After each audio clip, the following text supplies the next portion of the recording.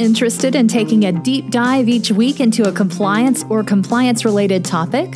Then Compliance Into the Weeds is the podcast for you. Join Matt Kelly, the coolest guy in compliance, and Tom Fox, the voice of compliance, as they go into the weeds to flesh out a story which you can use to better inform your compliance program. Both you and your compliance program will be the better for listening to this podcast. Compliance Into the Weeds is a production of the Compliance Podcast Network. In this episode, we take a look at the compliance profession and the current job market. We consider the relevance of compliance, the turbulence in the job market, and how the career path of a compliance professional is evolving. Hello, everyone. Tom Fox, the voice of compliance, back again with Matt Kelly, the coolest guy in compliance, for another episode of Compliance Into the Weeds. Today, we're going to take up a topic that we probably should talk about a little bit more, but we certainly haven't. Matt wrote a blog post on it in the month of October 2020, if you can remember that far back. Compliance and career turbulence. So, Matt, first of all, welcome back. Hello, Tom. Always good to be here. So, Matt, what led you to write this blog post? Well, this stemmed from a webinar I had participated in last month on MentorCore, which is that new networking and career development group that Lisa Beth Lentini and Dan Ayala have formed. Some of you might know Lisa Beth. She is a former compliance officer at the LuxCorp and a few other places in the upper Midwest, Carlson Wagonlit Travel, I think, and some other places. Lisa Beth is great. Dan Ayala is a former corporate IT security professional, and Lisa Beth and Dan have formed MentorCore to talk about career development and career security issues in corporate compliance and IT security and other related fields. They invited me on, and we had a 1-hour discussion, which was a lot of fun. And not because I was there, just because it was a great topic, and Dan and Lisa are great speakers. But we had a lot of fun talking about the sorts of challenges that compliance, audit, risk people have had this year, which thankfully is just about over, and what lessons we could take to help guide your compliance, audit, or risk career in the future. I'm still very bullish about career prospects in general. I think the skills that we have are very useful in the future. Although I also do think that there's some concerns about the structure of the corporate compliance or audit career path, and we can talk about those things. But it was a great conversation. I took a lot of notes, and at the end of it, I realized I should just put this down to paper too, and that's where the blog post came from. So you start off right out of the box with a statement that I certainly agree with. You pose the question, is compliance still relevant? And you self-answer that question. But it struck me, Matt, that in reading that part of your blog post, you really set up the scenario that I've seen the most over the past 6 or 8 months, which is the speed of change. And it's the speed of change in risk management. It's the speed of change in the compliance role itself. It's the speed of change for a CCO and for the compliance professional. And I guess that I would say, not only do I see compliance still relevant, but I see it more relevant. You use the example of PPE as a great way to demonstrate how risks have changed, but really all risks have changed. Every company now is working from home, and perhaps other than Advanced Compliance Solutions and Radical Compliance, whose principals have worked from home for a long time, that's a big change for everybody. Yeah, the way I tend to say it is that even if the structure in which you are working as a compliance professional, your program's place in your company, even if that is being strained right now, which is decidedly possible, the economy stinks, there's a lot going on, there's a lot of job losses, even if that is under strain, the capabilities that a good compliance program or audit or risk management program, the capabilities that those good programs generate, show me the world where those capabilities are going to be less necessary, because I don't see it. And Tom, since you came up with the example I used of PPE, I'll tell listeners here what I meant. Let's say that you are at a plastics manufacturing company. You make industrial components for other industrial buyers. Low margin, very boring, pays the bills. It's a living, but that's it. Like plastic components for industrial use is not a sexy business. Boom, the pandemic comes, your factories have to shut down. So the company decides we're going to take our plastics manufacturing expertise and make face shields. Well, now you're becoming selling a very hot commodity. That is a very high margin business right now. And you are probably selling to public health authorities and local governments. So you're a government contractor.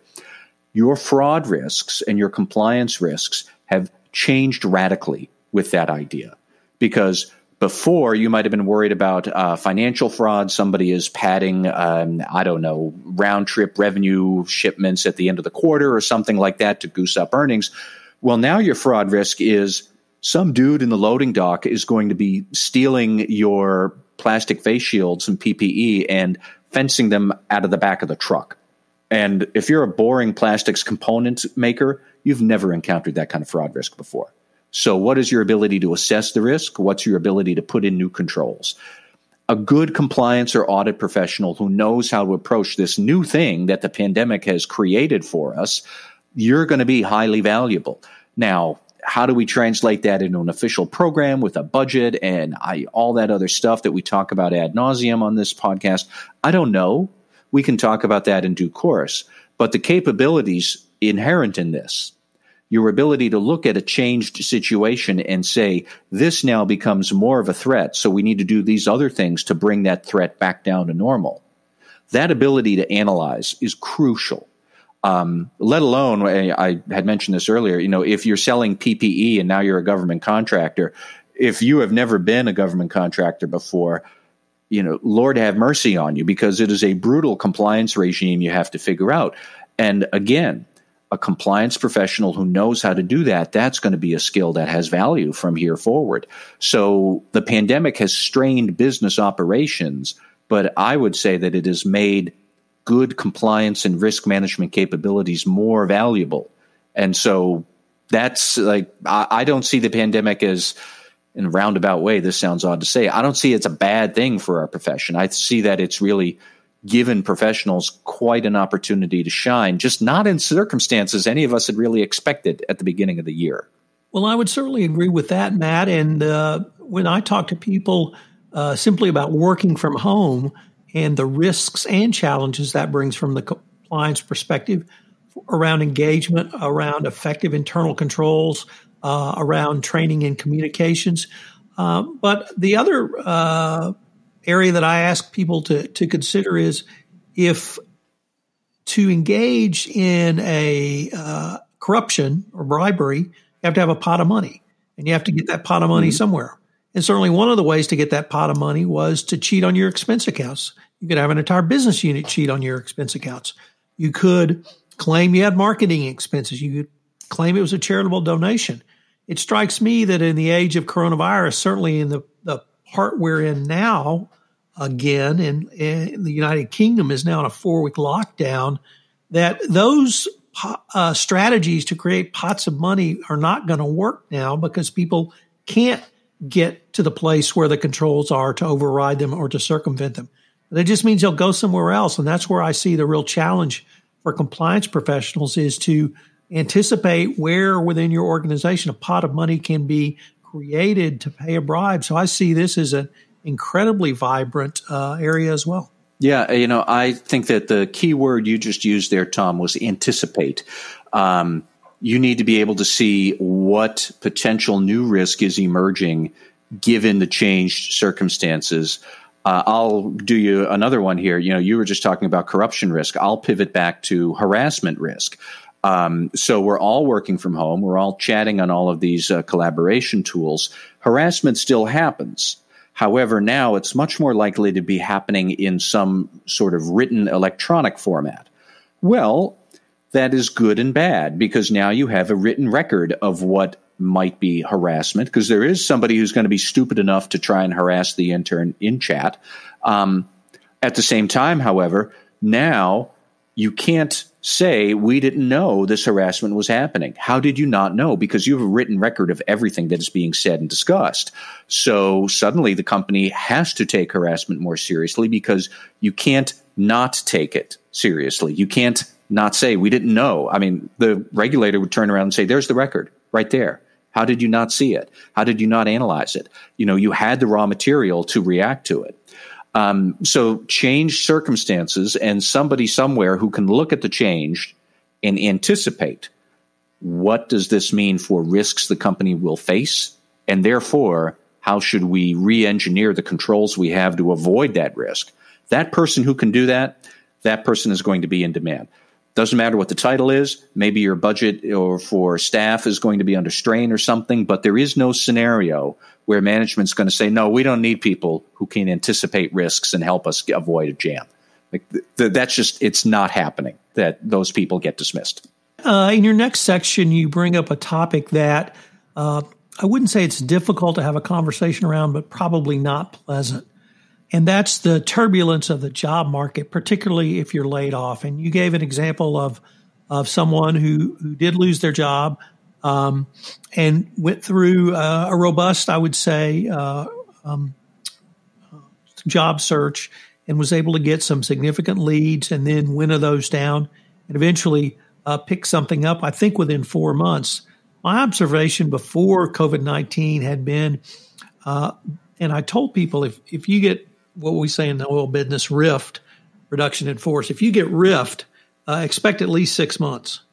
And that part is the difficult part for many people, because they immediately think, oh my God, we can't make it. And first of all, you have to make it.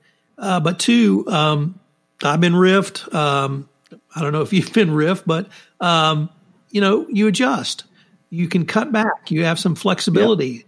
Within your own financial planning, and there are ways to get through it. And what I tell people is, it's going to be a miserable 6 months, but you're going to get through it. But you have to do the work. And what I really liked about the piece, your example in the blog post, was this person did the work. He did. And my guess is that his experience as a mid-career to senior level compliance professional is probably going to be average. He was out of work, I think, a total of not quite 5 months, a little bit more than 4, and did wind up landing a good, respectable job as a chief legal officer at a not small but not large company, and I think he's going to do quite well for himself. But, Tom, you had mentioned having the mental preparation for 6 months, which I think is fair. I said that, personally, you need discipline and fortitude for that level of search and that patience to get through that. And I don't think being unemployed for several months is out of the norm for people who are highly skilled professionals who are looking for a large job with big salary. So you have to be used to that. But I also would say that the key is being able to connect the abilities you have to the needs of the employer. Kind of like what I had just been talking about a few moments ago. Show me the world where these capabilities will become less important. I think the trick is going to be convincing the employer that you have the capabilities to solve their problem, even if that conversation doesn't fit into the neat confines of a job description and keywords that are automatically recruited through HR software, and the mechanics of job search, I think, are a bit desiccated and dry to the point where it might be counterproductive. That's just me. But if you are really good at anti-corruption compliance and you come from an FCPA background, you do have the wherewithal and the skills to work at, say, a domestic healthcare concern, which is worried about anti-kickback bribery laws. Now, I personally would say that the mechanics of FCPA compliance and False Claims Act or anti-kickback compliance are substantively the same. You have to be able to do the same kind of things around risk analysis and policy development and working with frontline business units and figuring out third-party scams and all this other stuff that we talk about. But I know there are general counsels out there who would say, I don't have any overseas exposure, so I don't need any FCPA compliance experience. And this person with anti-bribery FCPA stuff has no skills for me. That's just flat out wrong. But how do you explain the skills you have gained in your FCPA compliance world and how they could apply to solve problems around illicit payments for somebody who isn't subject to the FCPA, but you still got a problem with illicit payments? And FCPA is a great way to knock that kind of stuff down.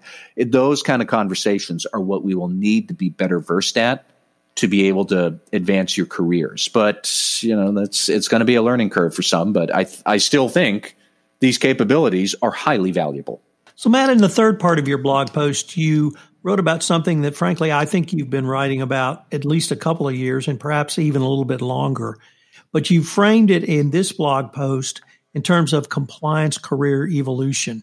And that evolution is in the convergence, what I would call compliance convergence of audit, compliance, and risk management. Well, what were you getting at there? Yeah, I think about this a lot, and I think that the impetus for all of this evolution is actually coming from the internal audit world. So I'll start there. What does the board want its internal audit function to do? Two things. Number one, help us on the board detect emerging risks. And number two, use data analytics to be able to provide more real-time monitoring of business processes so we can find when those processes create a risk, whether it's known or it's an emerging risk or anything. But anytime the business process drifts into the red zone, we want an alert that we at the board know that we should look into this.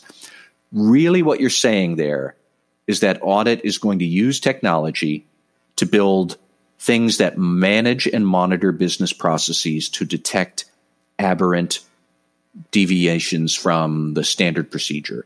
We're going to automate analysis of invoices received before purchase orders received, because that's a surefire sign somebody's doing something hokey with their department budget. So if you can automate so much of this, governing every single process, so all processes, all transactions stay within that process that you've defined. And anytime people deviate from it, you get a notice of it, you can escalate it, you can investigate it right away. How is that really much different than what compliance officers do from a more person-driven perspective, training people on why certain standards of conduct are important and being able to investigate anytime they deviate from that? Audit and compliance are approaching the same goal of getting large numbers of people to behave in certain ways and knowing when somebody doesn't behave a certain way. And as soon as their head pops up above the fence, you can clip the head right off, which is a terrible metaphor to use for inspiring good conduct. But anyways, they're approaching the same point. And I would prefer to say it's convergence, because other than that, you get to metaphors like there can be only one and somebody's going to have to get voted off the island, and compliance versus audit and all this other adversarial relationship I don't like to speculate on. But audit is building a data-driven approach to achieve the same standards of conduct that compliance is already talking about at a person-to-person level. What happens 5 or 10 years from now when those two things blend into one? I don't know, but I do suspect we're going to see more empowered, more effective risk management. I don't know who's going to be in charge of it. I don't know if they're going to have a chief risk officer who manages compliance and, operational risk and audit designs algorithms to detect emerging risks or something. We don't know where it's going to go. But these two things, audit and compliance, are clearly converging towards a fixed point. I would have said by 2030, before the pandemic. Now I think it's going to happen much sooner. I don't know exactly when, and I don't know what the right ideal is that's going to come about, but I think we have to be prepared for that idea. Matt, I absolutely agree with you that we should be preparing now for that eventuality. I'm going to say 2022 at this point, because of the acceleration in the management of risk, the need for the management of risk, and the boards finally, either by legal fiat or shareholder lawsuit, being finally told, look, you're the board. You have to manage these risks. So I think that they're finally going to start to put together the tools that are available to them within their organization. And how that shakes out is something that we're both going to have to watch. Do think so, yeah. And like you said, I don't know if it's 2022, 2025. Some companies, it's probably going to be like by Thanksgiving. But there is no way that these two processes, compliance and audit, there's no way they don't become more important, more emboldened, more empowered, usually by better technology. And the board is going to want both of them to help the board make better decisions. We'll have to see how it all shakes out. Well, Matt, this has been a fascinating exploration. We're going to link to your blog post in our show notes, and I look forward to seeing what next week brings us. Thank you, Tom. Hello, everyone. This is Tom Fox again. I'd like to thank you for listening to this episode of Compliance Into the Weeds. If you have any questions, you can email me at tfox@tfoxlaw.com. You can email Matt at mkelly@radicalcompliance.com. Also, check out the show notes where I have additional resources available in forms of blog posts written by Matt or myself. I hope you'll join Matt and I again next week where we take another deep dive, literally going into the compliance weeds. Compliance Into the Weeds is a production of the Compliance Podcast Network and a proud member of C-Suite Radio. We look forward to visiting with you again.